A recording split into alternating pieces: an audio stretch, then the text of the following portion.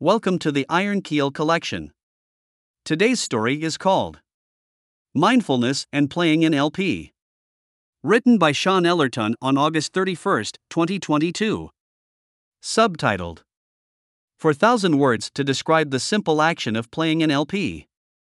I'm yearning to listen to a little music from one of my hundreds of vinyl LPs.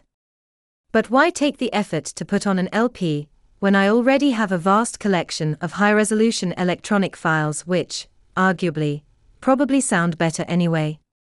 The answer? Because, on this occasion, I want to connect mindfulness in its most granular and atomic form with the ritual of putting on a record.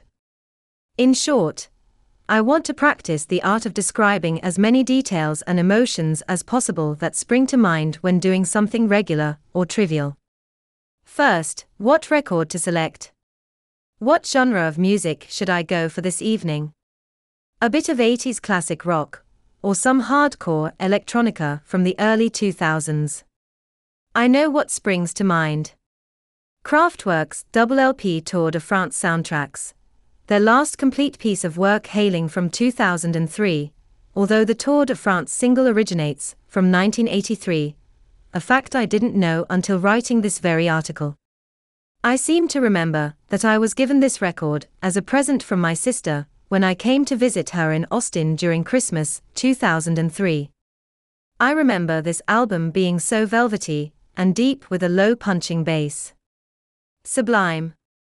The most important thing prior to listening is to set up my listening space. This is when I get into obsessive compulsion syndrome by making absolutely certain that my chair is situated in an apex of an equilateral triangle, the other two being the loudspeakers. They're not terribly fussy, these speakers, being Shahinian obelisks, a speaker that looks rather like a wooden pyramid on casters, but they can sure throw one hell of a punch with astonishing clarity and imagery when driven by my beefy Dynavector amps. It's just too awesome for words. Now I've got to test the seating position. Are the speakers angled in exactly to face me?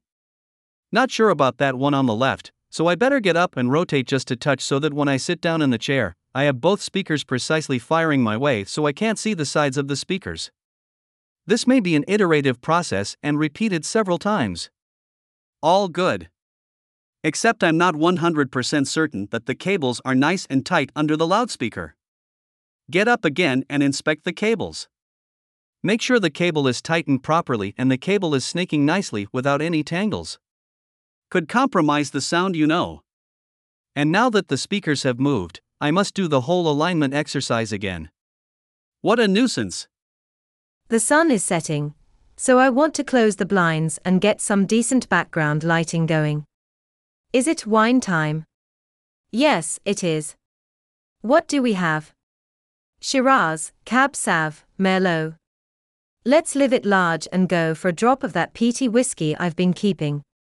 I want clean sound, so let's ensure there are no washing machines or dryers going. Close unnecessary doors so that the sound doesn't escape. I must change that electric fireplace grill as well. It rattles during the low notes, so in the interim period, I'll have to take the grill off. Remember to put it back on afterwards. Go to the pantry and decant a decent-sized shot of Lafroig into a crystal tumbler, and set it on the side table next to the chair I will be sitting in. Pop over to the turntable, a Riga Planar 25 fitted with an Audio-Technica OC9 cartridge, one of the best in its class. With both hands, gently raise the clear molded thick acrylic cover, and set it gently aside against the wall. There underneath lies a chunky, perfectly round and heavy glass platter with a black felt cover, cut to the same shape as the platter. To reassure myself that this is a work of quality engineering, I remove the felt cover and lift the glass platter off the center spindle, enjoying the weighty opulence it majestically owns. The glass is beautifully beveled, not unlike one of those little polo mints. There is nothing as precise or more divine as the circular shape of the polo mint, I assure you. Much like the Great Pyramids of Giza, the inner wall of a polo mint is geometry and perfection incarnate. After gently settling the platter and felt mat in their rightful places over the spindle, I make my way to the large IKEA Expamit multi-shelving unit with 5 rows and 5 columns containing hundreds of vinyl records, all alphabetized by artist, followed by compilation and classical albums. I admire the strength and durability of this nearly 20-year-old piece of furniture from IKEA, which I got on sale for £100. It's been assembled and disassembled more than 12 times in its illustrious lifetime in the UK and Australia. IKEA's Expamit successor, the Kallax, is a distinctively more lightweight piece of kit using lower quality materials. The progress of cost cutting, I suppose. Likewise, I've had to pack up and then unpack hundreds of LPs, with each new home found for the unit. I've learned to pack them in such a way to avoid the tedious task of sorting them out alphabetically. Which is no mean feat, by the way. This involves piling records face down on an open bit of floor stacked according to a portion of the alphabet. Most of having an extensive music collection will, no doubt, learn that the DS, MS, and the SS of the alphabet may have to be subdivided into several stacks. I will say here that alphabetizing one's LP collection is not an act of OCD, but rather one of necessity. I challenge those to find a record in a large unalphabetized collection. Every one of my LPs are lovingly protected by a meaty 400G polyurethane protector. Not one of those flimsy plastic covers, which squash into destruction when the record is being inserted back into the shelving units. These covers exude quality and purpose of function. The records ease back into their place beautifully. My sister, who lives in the United States, often showed her frustration that the Americans simply do not know about the heavier gauge ones extensively used in the UK. I will also add that during the winter season of '97 in Ashford, Kent, where I used to live, the pipes froze, releasing a flood of water whilst I was away on holiday. On my return, I was delighted to find that those sleeves protected every record. What is it with the British and their odd system of header tanks in loft spaces? Anyone possessing hundreds of vinyl records will appreciate the vast weight of piled LPs, especially with one of those heavy-gauge polyurethane sleeves. I've nearly put out my back on several occasions whilst carrying crates of LPs from place to place, an experience many these days will never encounter. Possibly a good thing. We won't digress into the art of carrying CDs without damaging jewel covers along with the brittle rows and petals supporting the core of the CD, which invariably perish at some point or another, rendering the CD loose and prone to scratching by sliding within its cover. But what weight those LPs possess!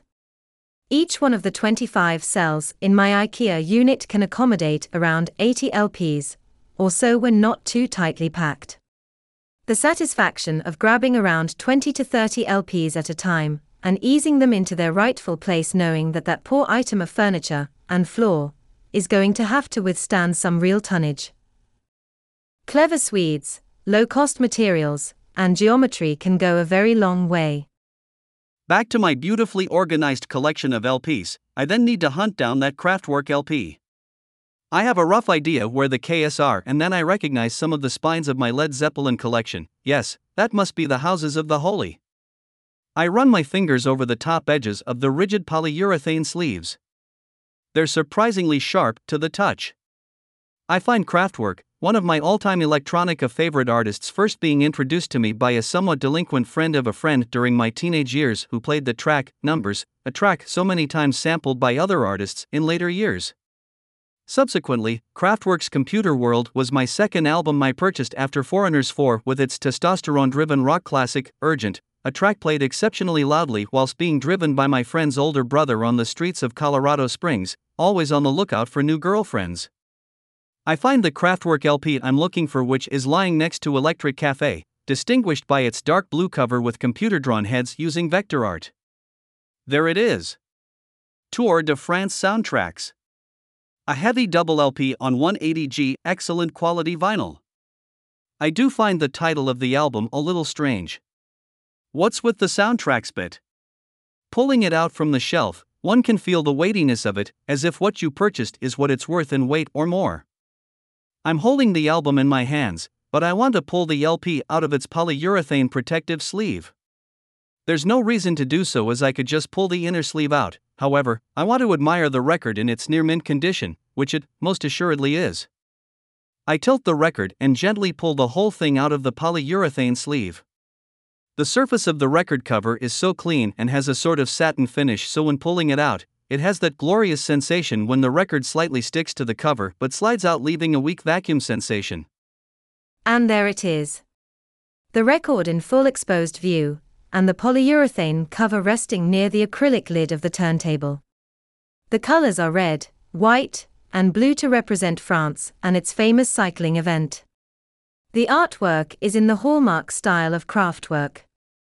Text in a bold clear font, Tour de France soundtracks, with a black and white sketch of 4 cyclists in motion fitted out with lycra and helmets, I suppose representing the 4 members of the band, who I doubt have any real-life participation in cycling. Craftwork is spelled out in its own horizontal band at the top in a very clean sans serif font spaced apart as much as possible, like the cosmetics brand, Maybelline. It speaks boldness of factories, industry, Bauhaus and Art Deco. Almost brutalist in nature. Very Teutonic and German. As this has been going on, I've been sitting on the wooden floor cross-legged Indian style, as if I had just transported myself straight from the 70s. Near to me, at eye height, is the side table propping up my whiskey glittering gold in a crystal tumbler waiting for the master to return. I rotate the satisfying heavy LP and admire the perfect squareness of it. I run my eye down its horizontal plane, against the light of the lamp near the turntable. It is perfectly flat, with neither a crease, crown, nor dimple in sight. Tilting the record to the left, supporting the spine of the record in my left hand, I use my 2 fingers to widen the opening, thus revealing 2 inner sleeves containing the records. I pull one out. The inner sleeve is beautiful in its own way. It is thick and glossy and contains simple pop art type artwork on one side with red arrows and pictorial clip art, overview images of cyclists, 4 of them, and on the other side is a black and white photo of 4 cyclists on the road. I have my reservations on the use of hard inner sleeves, but on a close examination, I run my finger inside the sleeve and note that it is soft and silky so as not to scratch the record. Just at this moment, I am thinking of Monty Python, and its sketch about the tobacconist's shop and the Hungarian phrasebook. I will not buy this record. It is scratched, says John Cleese to Terry Jones in a thick Hungarian accent.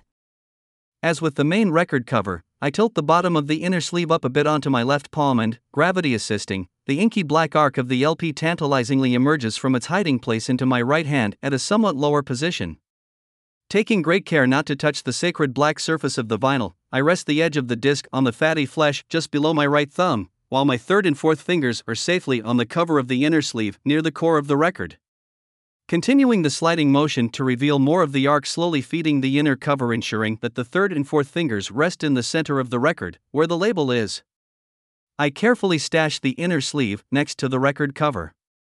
At this point, I transfer all my fingers to the outer rim of the record and rotate the label in the middle so that I can read it. The label in the middle is, again, red, white, and blue, with a picture of an Eiffel Tower on it emitting radio waves. It is quite an elegant design with the names of the tracks on each side in stark thin sans serif capital letters. There's not a scratch and hardly a speck of dust visible on the Stygian deeply black surface of the vinyl. I can see the light reflecting deep within, revealing 3 distinct tracks. I can see the loud and quiet passages by looking at the amount of glossiness there is. The shiny glossy bits are the quiet passages, while the more matte areas are the louder bits. Unlike a CD or an electronic file, one can visualize the dynamics almost just by looking at the surface of the vinyl. Then I remembered why the glossy bits are quiet. It's quite simple to understand. When the master acetate record is being cut, the cutting needle oscillates more in amplitude to achieve a greater volume of sound, while the quiet bits are not nearly so wavy. Many records use a special technique called RIA equalization to gain extra space on the side of a record by reducing the gaps between the grooves during the quiet passages. Squeezing too much on one side of a record is bad news, and this is evident by the thin and tinny sound quality often resulting from it. Many compilation albums of yesteryear suffered badly from this practice. Technically, there is only one groove on each side of the record, as it's basically one very long spiral. Another interesting aspect of any record is what's written on the center lead-out section, where the stylus just goes round and round until someone lifts it off. This is called the run-out matrix number, and is either stamped with a stencil or handwritten into the vinyl. I need a magnifying glass to distinguish the numbers, but it is useful because it identifies precisely what pressing the record is and who made it. I can look up in discogs.com and identify exactly which record I've got, and it will tell me how much it could be worth in the market, should I wish to sell it. At this point, I noticed that I pulled out the second piece of vinyl, so I put it back and pull out the first one. Side A is just one long track, the feature piece, covering the entirety of one side of the record. Now the fun begins when I shuffle over to the turntable poised with the record. One thing I forgot to mention is that I had already switched on the turntable, which is done by pressing a rocker switch on the plinth of the turntable.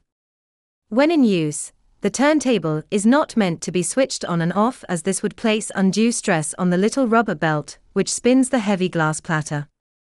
Most audiophile turntables are belt-driven, however, there are some quite good quality direct drive turntables which can spin up almost instantly, much like some of the iconic Pioneer turntables so popular with DJs. I position the record centrally over the rotating spindle and let it gently drop onto the felt mat. Now if I was setting up my turntable for the first time, I would get my trusty little Mantra Acoustics turntable level and plunk it onto the center spindle. This is a little polished steel cylinder with a hole for the spindle and a bubble on top to ascertain if the plinth is level.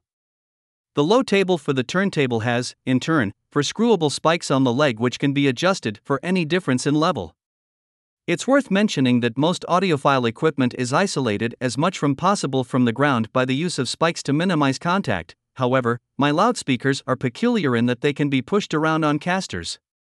The record is now rotating nicely on the turntable and, despite not seeing any dust, I pull out my carbon fiber brush and press lightly on the turning vinyl to pick up any invisible dust. I admire the tone arm, the RB600, the tapering arm which supports the cartridge, which in turn houses the stylus that makes contact with the moving vinyl. It is simple in shape but meaty and elegant. A matte silver tapering one-piece tube with a compact and extremely satisfying weighty tungsten counterweight, now replaced with larger stainless steel ones on cheaper versions. When removing the counterweight, one appreciates just how heavy tungsten is, notwithstanding its also extremely high melting point. For safety, the tone arm is clipped into place onto its tone arm rest, so I release that. The cartridge is, itself, a supreme piece of beauty. An Audio-Technica OC9 moving coil cartridge. A shiny black and gold chunky block of metal armed with a diamond stylus. Looking through a magnifying glass, I can see the pleasantly clean tip of the stylus, which hasn't had a great amount of use judging by the condition of it. Sadly, the whole cartridge must be replaced when the stylus wears away, which it will after a few thousand plays. Noteworthy of attention is that those cheap and horrible turntables with nuclear-proof cartridges may have styluses that last forever, but they are also damaging your records at the same time. Think of those multi-stack drop-down automatic turntables so prevalent back in the 70s. I had one as a kid and I knew right away that my records were being mauled. One might be curious to know what the difference between a moving magnet, millimeter, and a moving coil, MC, cartridge is. Here's some technical knowledge you can impress your friends with.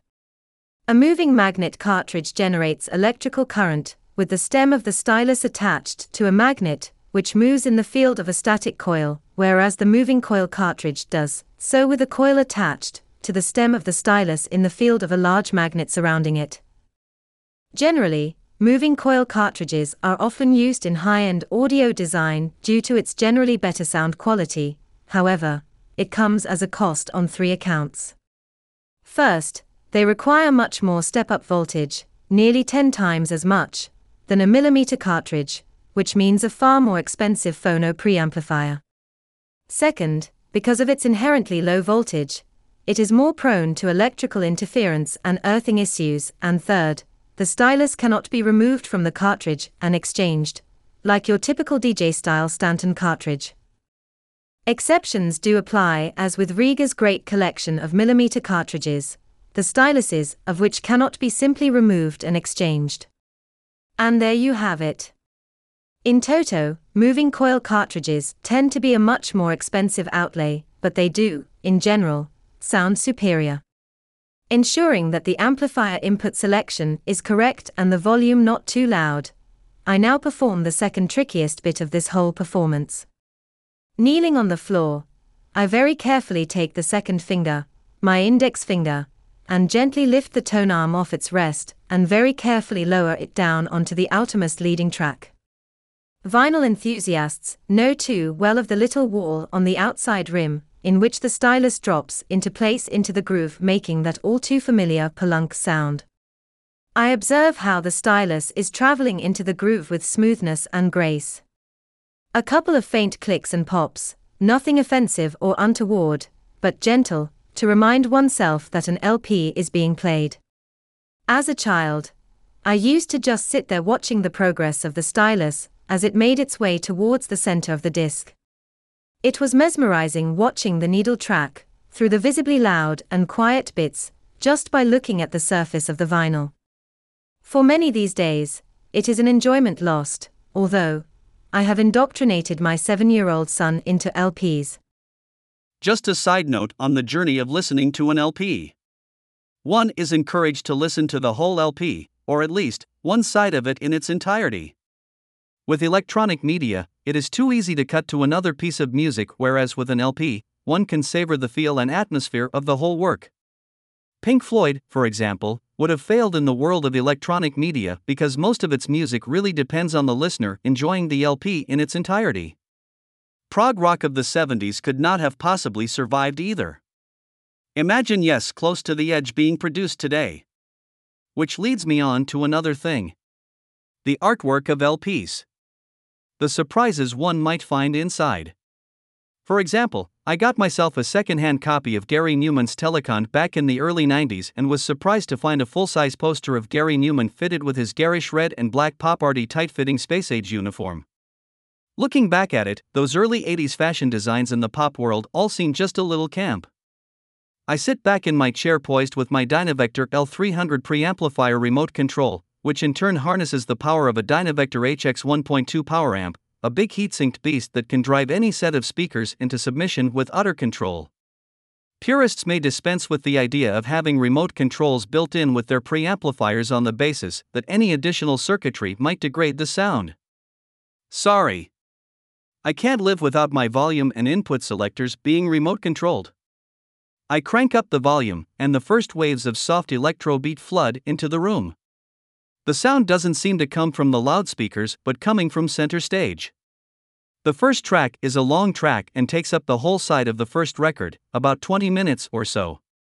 I sip my whiskey in ecstasy. At the end of the side, it's time to get up out of my lazy chair and flip the record over. Now, earlier, I did mention the second trickiest thing to do with playing records. Naturally, the trickiest of all is to accurately lift up the stylus midway through the record or at the end. Unfortunately, the little lever which lowers the stylus to the surface is not adjusted properly and falls short of lifting high enough off the surface. This means that I, very carefully, have to steady myself and lift the stylus vertically and swiftly without making any scratching noises and return the tone arm to its resting position. I then flip over the record and repeat the process. At the end of my listening session, it's time to pack up. I lower the volume. I return the record to its protective inner sleeve, which is then inserted back into the record cover. I switch off the turntable and carefully place the top acrylic lid back into place. Finally, I stash the record where it belongs in the shelf.